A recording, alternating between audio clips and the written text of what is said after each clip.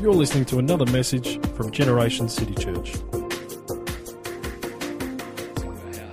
why don't you come to me in the Word? Come with me in the Word this morning to Luke's Gospel, chapter 8. Luke's Gospel, chapter 8.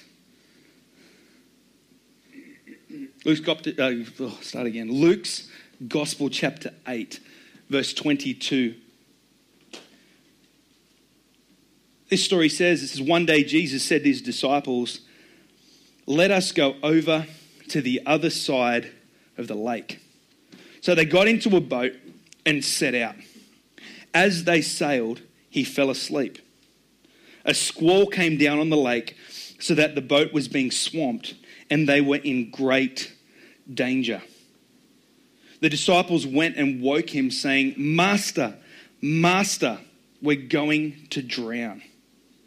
He got up and rebuked the wind and the raging waters. The storm subsided and all was calm.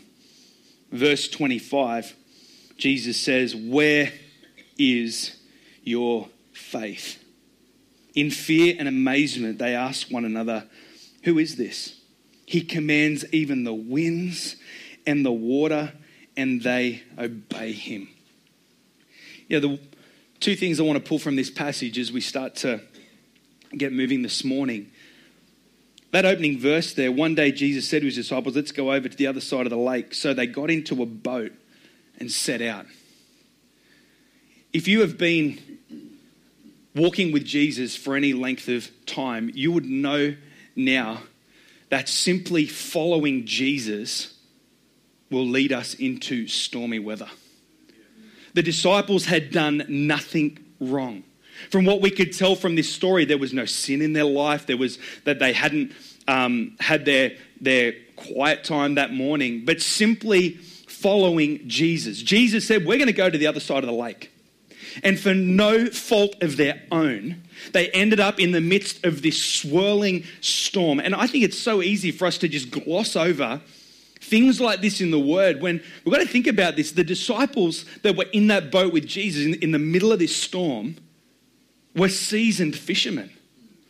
We're not talking about being out on Lake Macquarie and there's a little gust of wind and some waves and you're feeling a bit seasick. We're talking about a squall. We're talking about a serious storm here.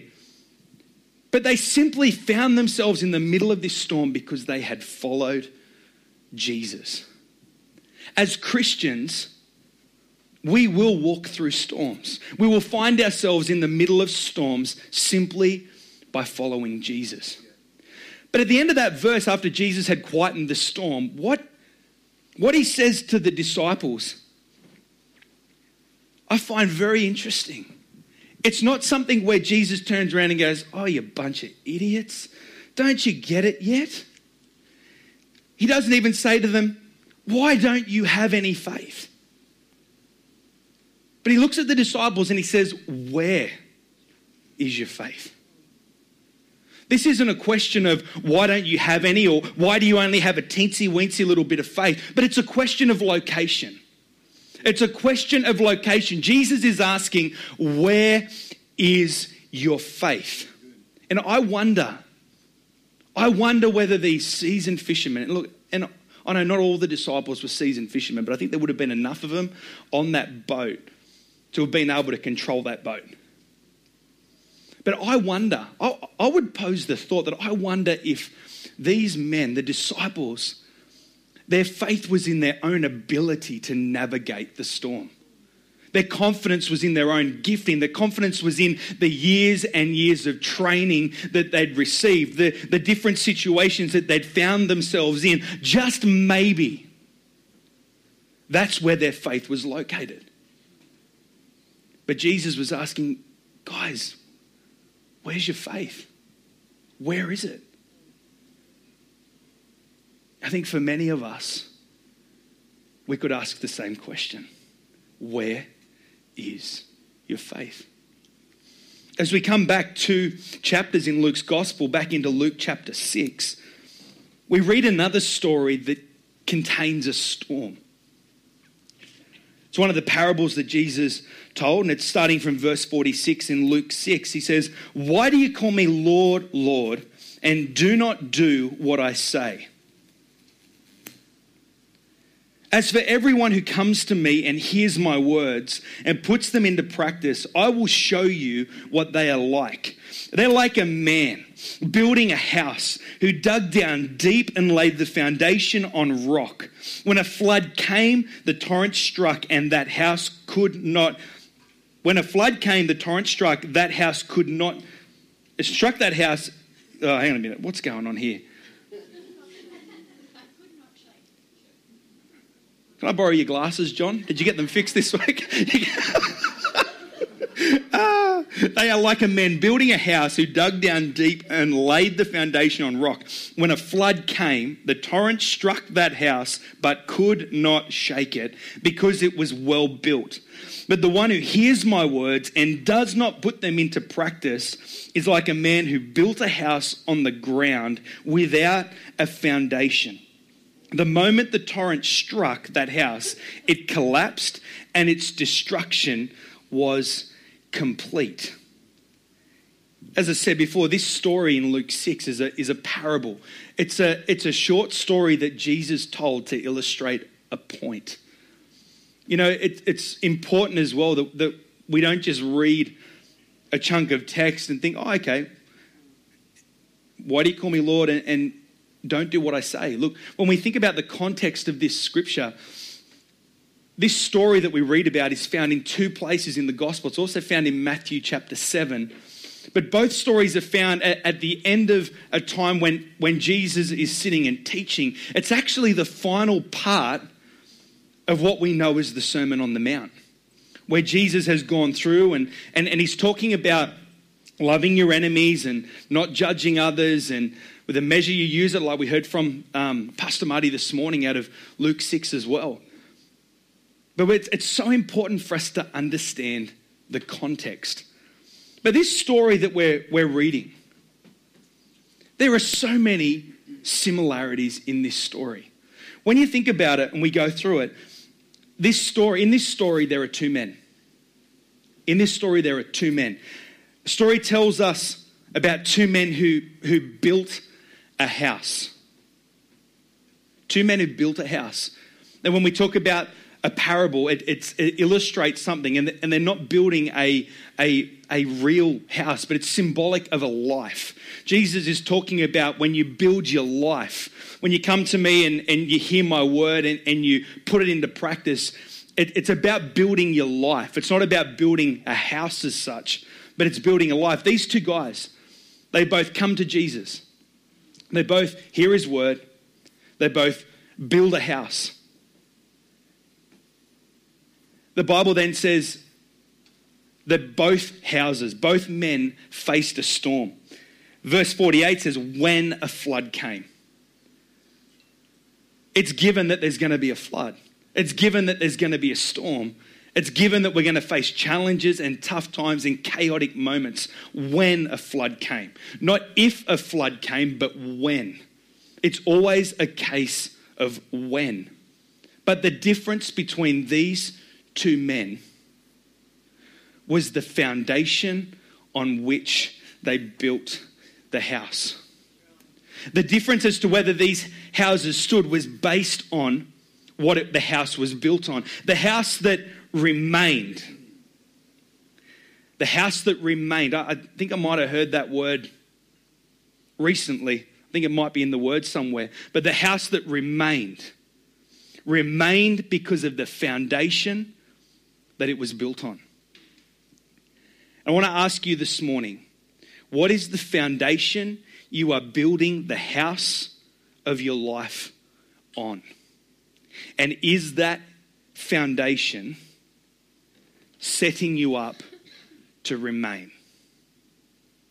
What's the foundation that you're building the house of your life on? And is that foundation setting you up to remain?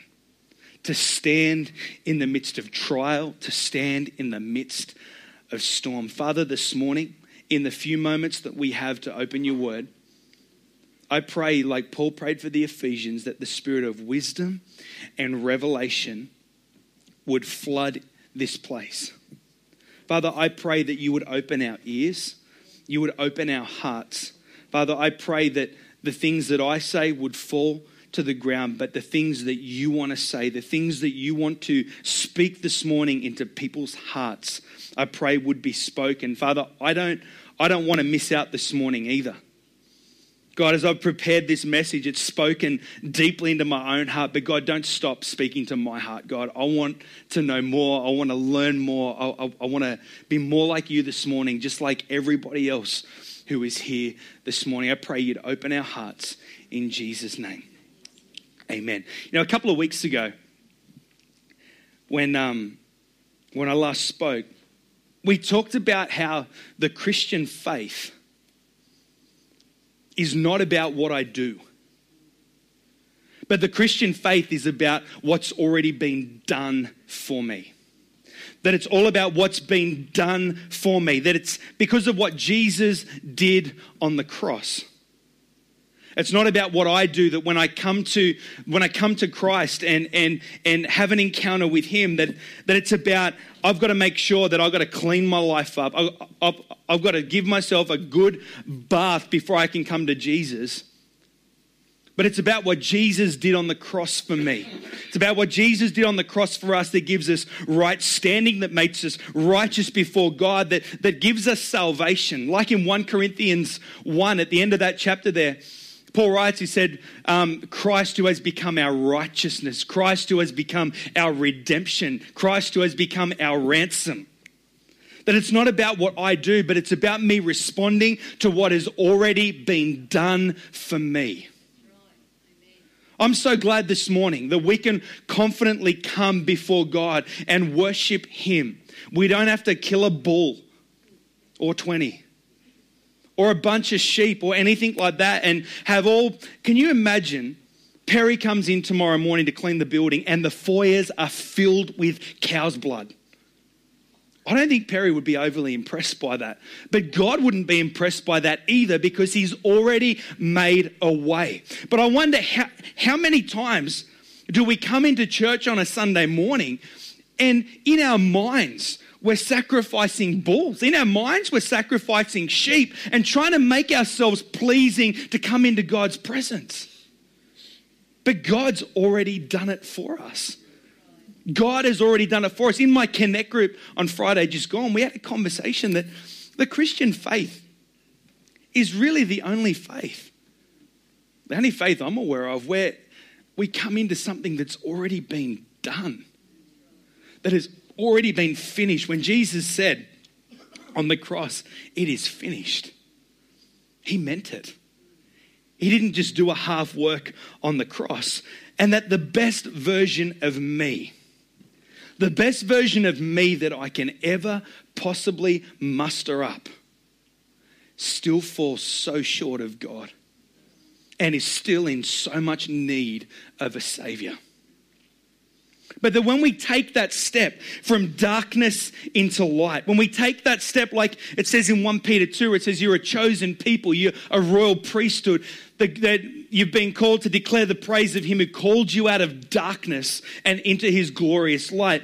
When we take that step, I think so much for many of us, we take that step and we realize, it's not about what I've done, but it's about what Jesus has done for me. But once that's done, what's the goal?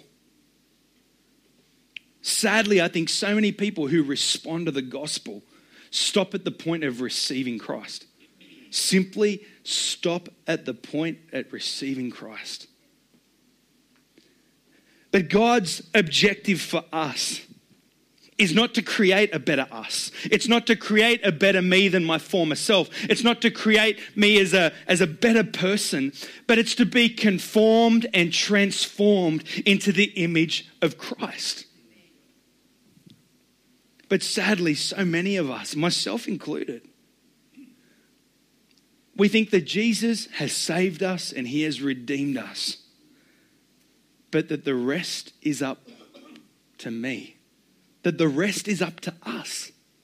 But why on earth would the God that we praise, the God that we worship, the good Father that he is, do everything for us to be saved and then pat us on the back, send us on our way and say, you go and do the rest?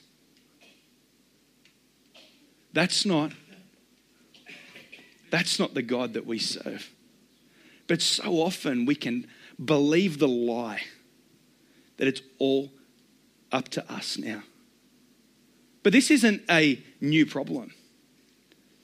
In Galatians 3, Paul writes to the Galatians church, and this is the Message translation. It just reads so well. It says, let me put this question to you. This is Paul speaking to the Galatians. How did your new life begin? Was it by working your heads off to please God? Or was it by responding to God's message to you? Are you going to continue this craziness? Don't you love Eugene Peterson? He just puts it in such a real way. Are you going to continue this craziness? For only crazy people, for only crazy people would think they could complete by their own efforts what was begun by God. If you weren't smart enough or strong enough to begin it, I'll put myself in that category.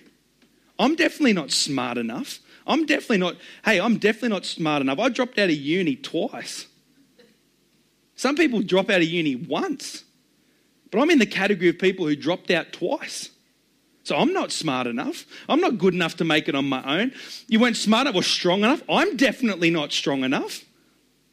I'm definitely not strong enough. And I don't think I'm the only one. To begin it, how do you suppose you could perfect it? Verse 4, did you go through this whole painful learning process for nothing? Don't you love it how Paul puts it there to the Galatian? The Galatian church found themselves in a very similar situation where they had been saved by grace, but fell into the trap of trying to work out the rest of it all for themselves. But that's not what God intends for us. But grace and effort can cohabitate. But our effort comes from a place of already being made whole, already being made right, and already being justified. But we've got to know where to focus that effort. Does it sound familiar? It's what we talked about a couple of weeks ago. We talked about the outworking of the love chapter in 1 Corinthians 13. The love chapter, love is patient, love is kind, is a byproduct of the fruit of the Spirit flowing through our life. But that the fruit of the Spirit flowing through our life is also a byproduct of us remaining connected to the vine, remaining in Christ like Jesus talks about in John 15. But how? How do we remain in Christ? When I finished my message 2 weeks ago, I've just been thinking about that, and I think it's so easy for us to just go, oh yeah, remain in Christ. But I think there would be more than a handful of people this morning who would have been here a couple of weeks ago who would have thought, but how do I do that? How can I focus my energy? How can I focus my attention into remaining in Christ? And I believe a key component to remaining in Christ is ensuring that we're building our life on the right foundation. Because for us to remain in Christ, we have to build our lives on Christ. For us to remain in Christ, we need to build our lives on Christ. You see, in Luke 6, I think it's so easy for us to look at this passage and think, the house that stood just got lucky. I think it can be so easy for us to read that. And in the middle of this storm, oh, well, one house went down and the other stood up. Well, I guess lucky. It was an accident. It was an accident. But us remaining in Christ ain't no accident. It doesn't just happen. It doesn't just happen without intention. It doesn't happen without building our lives intentionally. You know, we can look at different people's lives that are in our circles and sort of think, oh, well, no, they must just have this internal strength that they were given to be able to stand in the middle of the storm. Maybe they're lucky. Maybe they're blessed. Maybe God gave them something that he didn't give me. It's not true. Because we all have an opportunity to build on the right foundation. You see, Jesus did everything he could on the cross for us. There is not one more thing that he could have done for us. He's made a way for us to accept that grace, but it's now up to us to build our lives on him. Jesus can't build our lives on him for us. That's something that we need to do, and that's where we can focus our effort. You know, the key to the house remaining was the foundation on which the house was built. There are so many things. There's so many things that we can build our life on. So many things. I've had so many conversations with people and been able to identify very quickly what it is they're trying to build their life on. We can try and build our life on relationships. Try and build it on marriage or a relationship with our kids or friendships or key people in our lives. We can try and build our life on our career. We can try and build our life on material things. That my life's strong, the foundation of my life is in my possessions. We can try and build our life on our wealth. The things that we have, we can build it on money. Our confidence can be in monetary things because, well, if anything goes wrong, I've got enough money. If anything goes wrong, I'll just pay for it. There are other things that we can build our lives on, and they're not as obvious, but we can build our lives on what people think about us. Some of these things are less obvious. What people think about us. We can build our life on other people's opinions. How someone else thinks I should build my life. Maybe you've got really overbearing parents that have told you, this is how you build your life. This is how you do it. Maybe you've got friends who are leading you down the wrong path. Maybe you're building your life on self-confidence in your own giftings, abilities, and talents. Or maybe you're someone who's building your life on fear. Maybe it's fear. Maybe you're building your life on past hurt and past pain. Maybe you're building your life on shame. Maybe you're building your life on past failure. Look, I stuffed it up and I made some really big mistakes years ago and I just haven't been able to bounce back from them.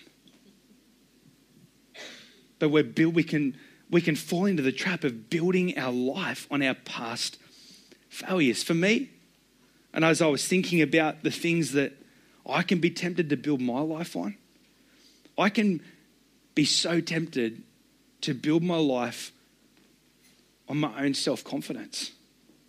I got this. I can do this. I can do this. Enough resolve, enough steel. I can do this. I can rely on my own strength. I can rely on my own ability. I can rely on my own gifting and my own talent. And I can begin to build my life. But I've found time and time again in my life when I rely on my own strength, when I rely on my own abilities and giftings, it's a house that just crumbles. It's a house that doesn't stand. Another thing that I'm tempted to build my life on, if I can be honest with you this morning, I've talked about this before, but it's comparison. I can try and build my life and I can be susceptible to building my life according to how I'm seeing someone else build theirs. That something must be wrong with my life because mine hasn't turned out the way that theirs has. And I can fall into the trap of comparing. But in the word, it tells us that those who compare themselves are unwise. I don't know, if there would be so many other things that we could so easily, even without even knowing, fall into the trap of building our life on. But we remain in what we build the foundation of our life on. We remain in what we build the foundation of our life on. So if we are building our life on fear, we remain in fear. If we build our life on our self-confidence, we remain in our self-confidence. If we build our life on our marriage or relationships or our career or our wealth, that is what we remain in. But the Bible tells us to remain in me, remain in Jesus, and we'll be fruitful. Isaiah 28, verse 16. says, so this is what the sovereign Lord says. See, I lay a stone in Zion, a tested stone, a precious cornerstone for a sure foundation. The one who relies on it will never be stricken with panic. The New Living Translation puts it like this. Therefore, this is what the sovereign Lord says. Look, I am placing a foundation stone in Jerusalem, a firm and tested stone. It's a precious cornerstone that is safe to build on. Whoever believes needs never be shaken. I don't know about you, but I want to build my life on a sure foundation. I want to build my life on a firm and tested stone. But this verse here, it talks about the cornerstone. The cornerstone that this verse is talking about is Jesus. Even though it's in the book of Isaiah, it's speaking about Jesus, this precious cornerstone, this firm, sure foundation. He's talking about Jesus. And when we talk about cornerstones, it's the first stone that is laid that everything else is aligned to and everything else is built from. I love skyscrapers. I love big buildings. And I'm fascinated by the Empire State Building, fascinated by the World Trade Centers, obviously before they were no longer. But the Freedom Tower, when you think about the Freedom Tower, this giant skyscraper that's been built in Lower Manhattan. I was reading about it last night. The foundation on that building is 70 feet deep. And there was a 20-ton cornerstone that was laid deep down in that foundation that they then built this monstrosity of a building from. But it was about building and being aligned to the cornerstone. But you see, God doesn't want an extension built on Jesus. God doesn't want an extension. God doesn't want us to walk out of here this morning and try and build an extension on Jesus. He wants to rebuild our whole house on him. Don't walk away this morning thinking, I'll just build another part and that'll be the Jesus part. The worst thing that I think we can do as Christians is compartmentalize God in our lives. God does not want to be compartmentalized. He doesn't want to just be the God that we come and visit on a Sunday for an hour and a half on a Sunday morning. He doesn't want to just be number one on a list of tick box priorities where it's like, okay, I've gotten up early, I've had my 15 minutes with Jesus, and now I'm right, and we don't think about him until the next day. That's not how God wants us to live our life. He wants us to reorientate our whole life around him. God doesn't want it to be on our list of priorities. God first, then my marriage, then my family, then my career, then everything else that comes through. But God wants to be the center.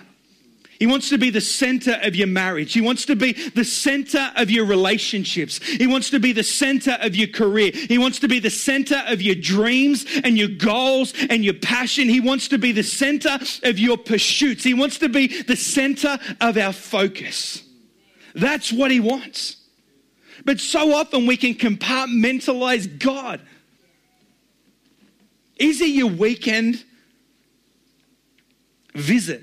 Your weekend activity, or is he your daily priority? Is he your daily priority? And I'm not talking about a tick box that we just walk out and forget about him for the rest of the day. That is not remaining in Christ. But remaining in Christ isn't just sitting at home all day reading my Bible and being no use to anyone or anything because I'm just sitting at home and reading the Word. But it's about taking Jesus to work. It's about taking Jesus into my marriage. It's about taking Jesus into my career and into my study and into my pursuits and letting him be the center, letting him be the foundation. But this passage in Luke 6, verse 47, gives us some keys about what it looks like to remain in Christ. As for everyone who comes to me and hears my words and puts them into practice, I will show you what they are like. I see in that verse some very key components. I love how Jesus, when he opens that part, he says, everyone who comes to me. This isn't just about a select few. It's not about whether you've been raised in a Christian home. It doesn't matter about whether your past may qualify you, because we know that we're not qualified by our past, but by what Jesus has done for us. It's not about my mistakes, but Jesus makes it very clear. Everyone. That includes all of us. Everyone who comes to me, who hears my word and puts it into practice. If you're taking notes, I see 4 key components. Everyone comes to me, hears my word, puts it into practice. When we're looking to build our life on the sure foundation that is Christ, it's for everyone. But the onus is on me. The onus is on us to come to him. You know, Jesus has already come to us. He's already come as far as he can come. He made a way. But it's now up to me. If I could define the Christian life, the Christian journey in one word, it would be the word response.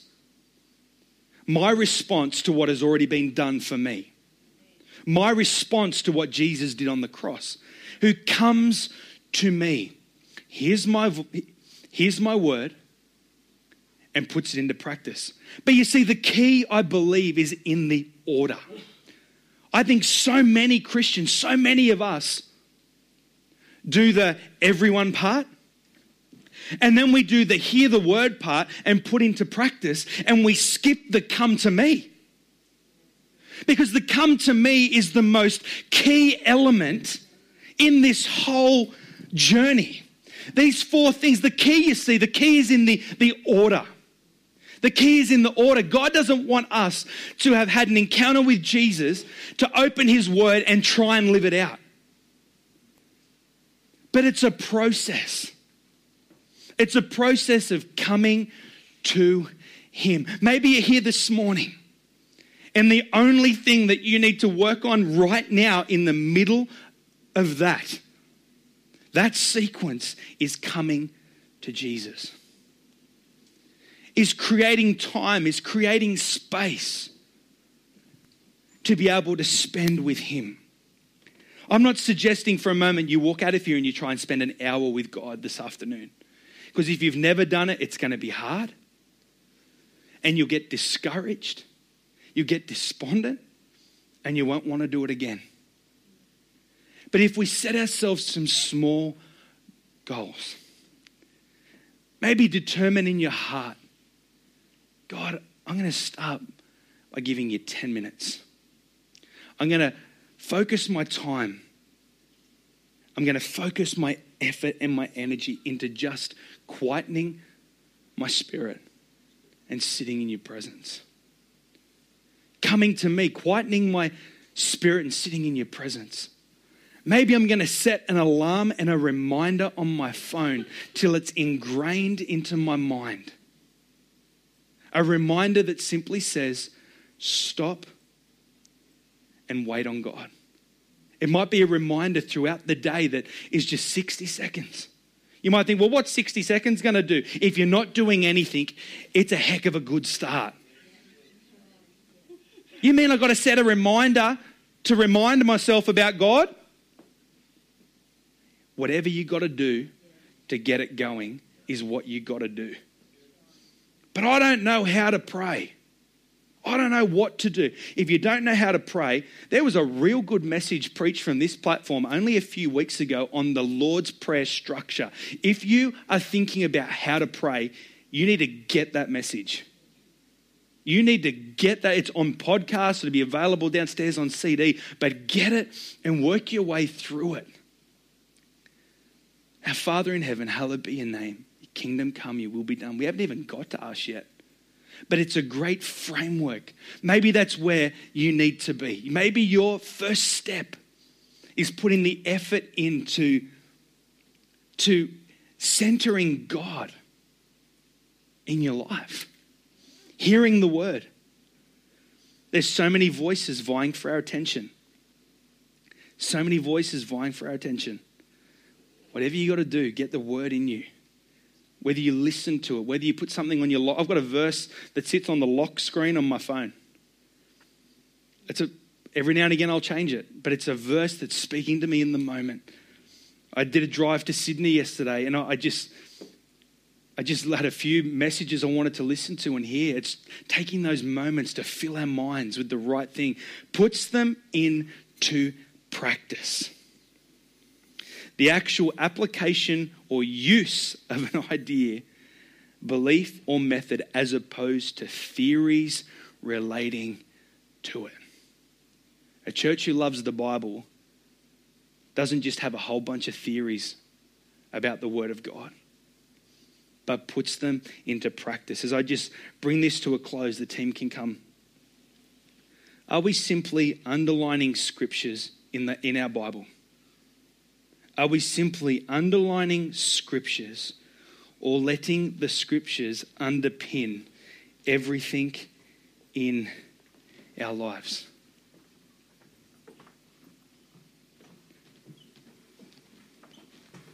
I don't underline my Bible.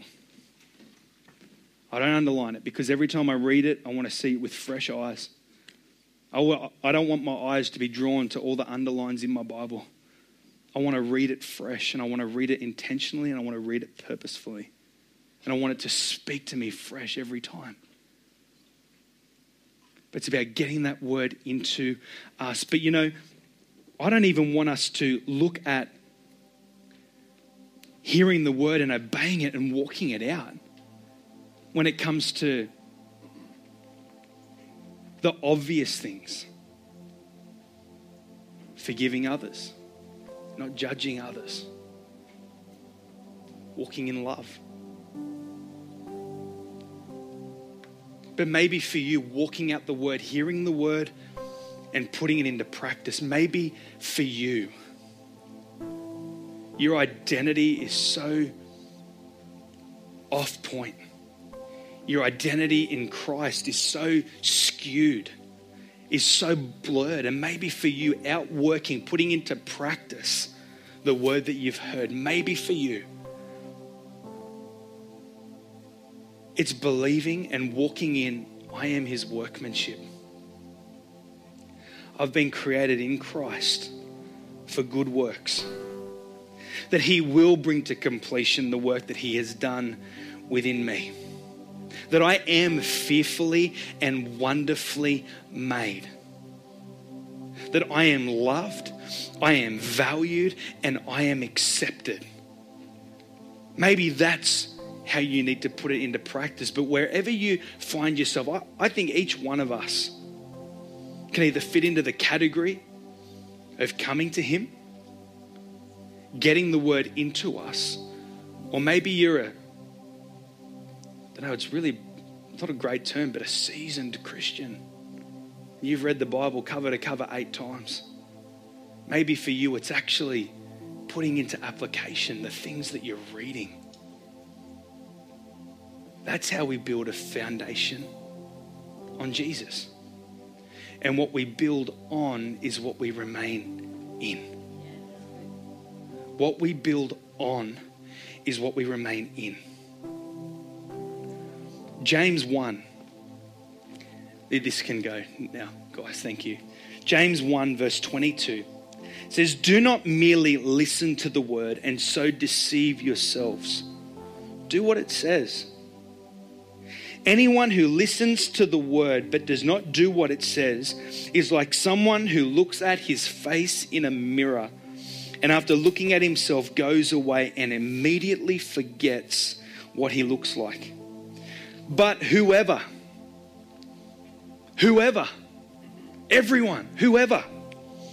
looks intently into the perfect law that gives freedom and continues in it, not forgetting what they have heard, but doing it, they will be blessed in what they do. They will be blessed in what they do. Another component to that story in Luke 6, the guy that built his foundation on rock, it says he dug down deep. He dug down deep. And when you're digging deep, it's going to take a lot of energy. It's going to take a lot of time. It's going to take a lot of effort. But it's an effort that's worth it. To dig deep and to lay those foundations. You don't want to wait for a storm. You don't want to wait for chaos or a situation to arise where you think, where are my foundations? The storm identifies whether we've been building foundations or whether we've been coasting.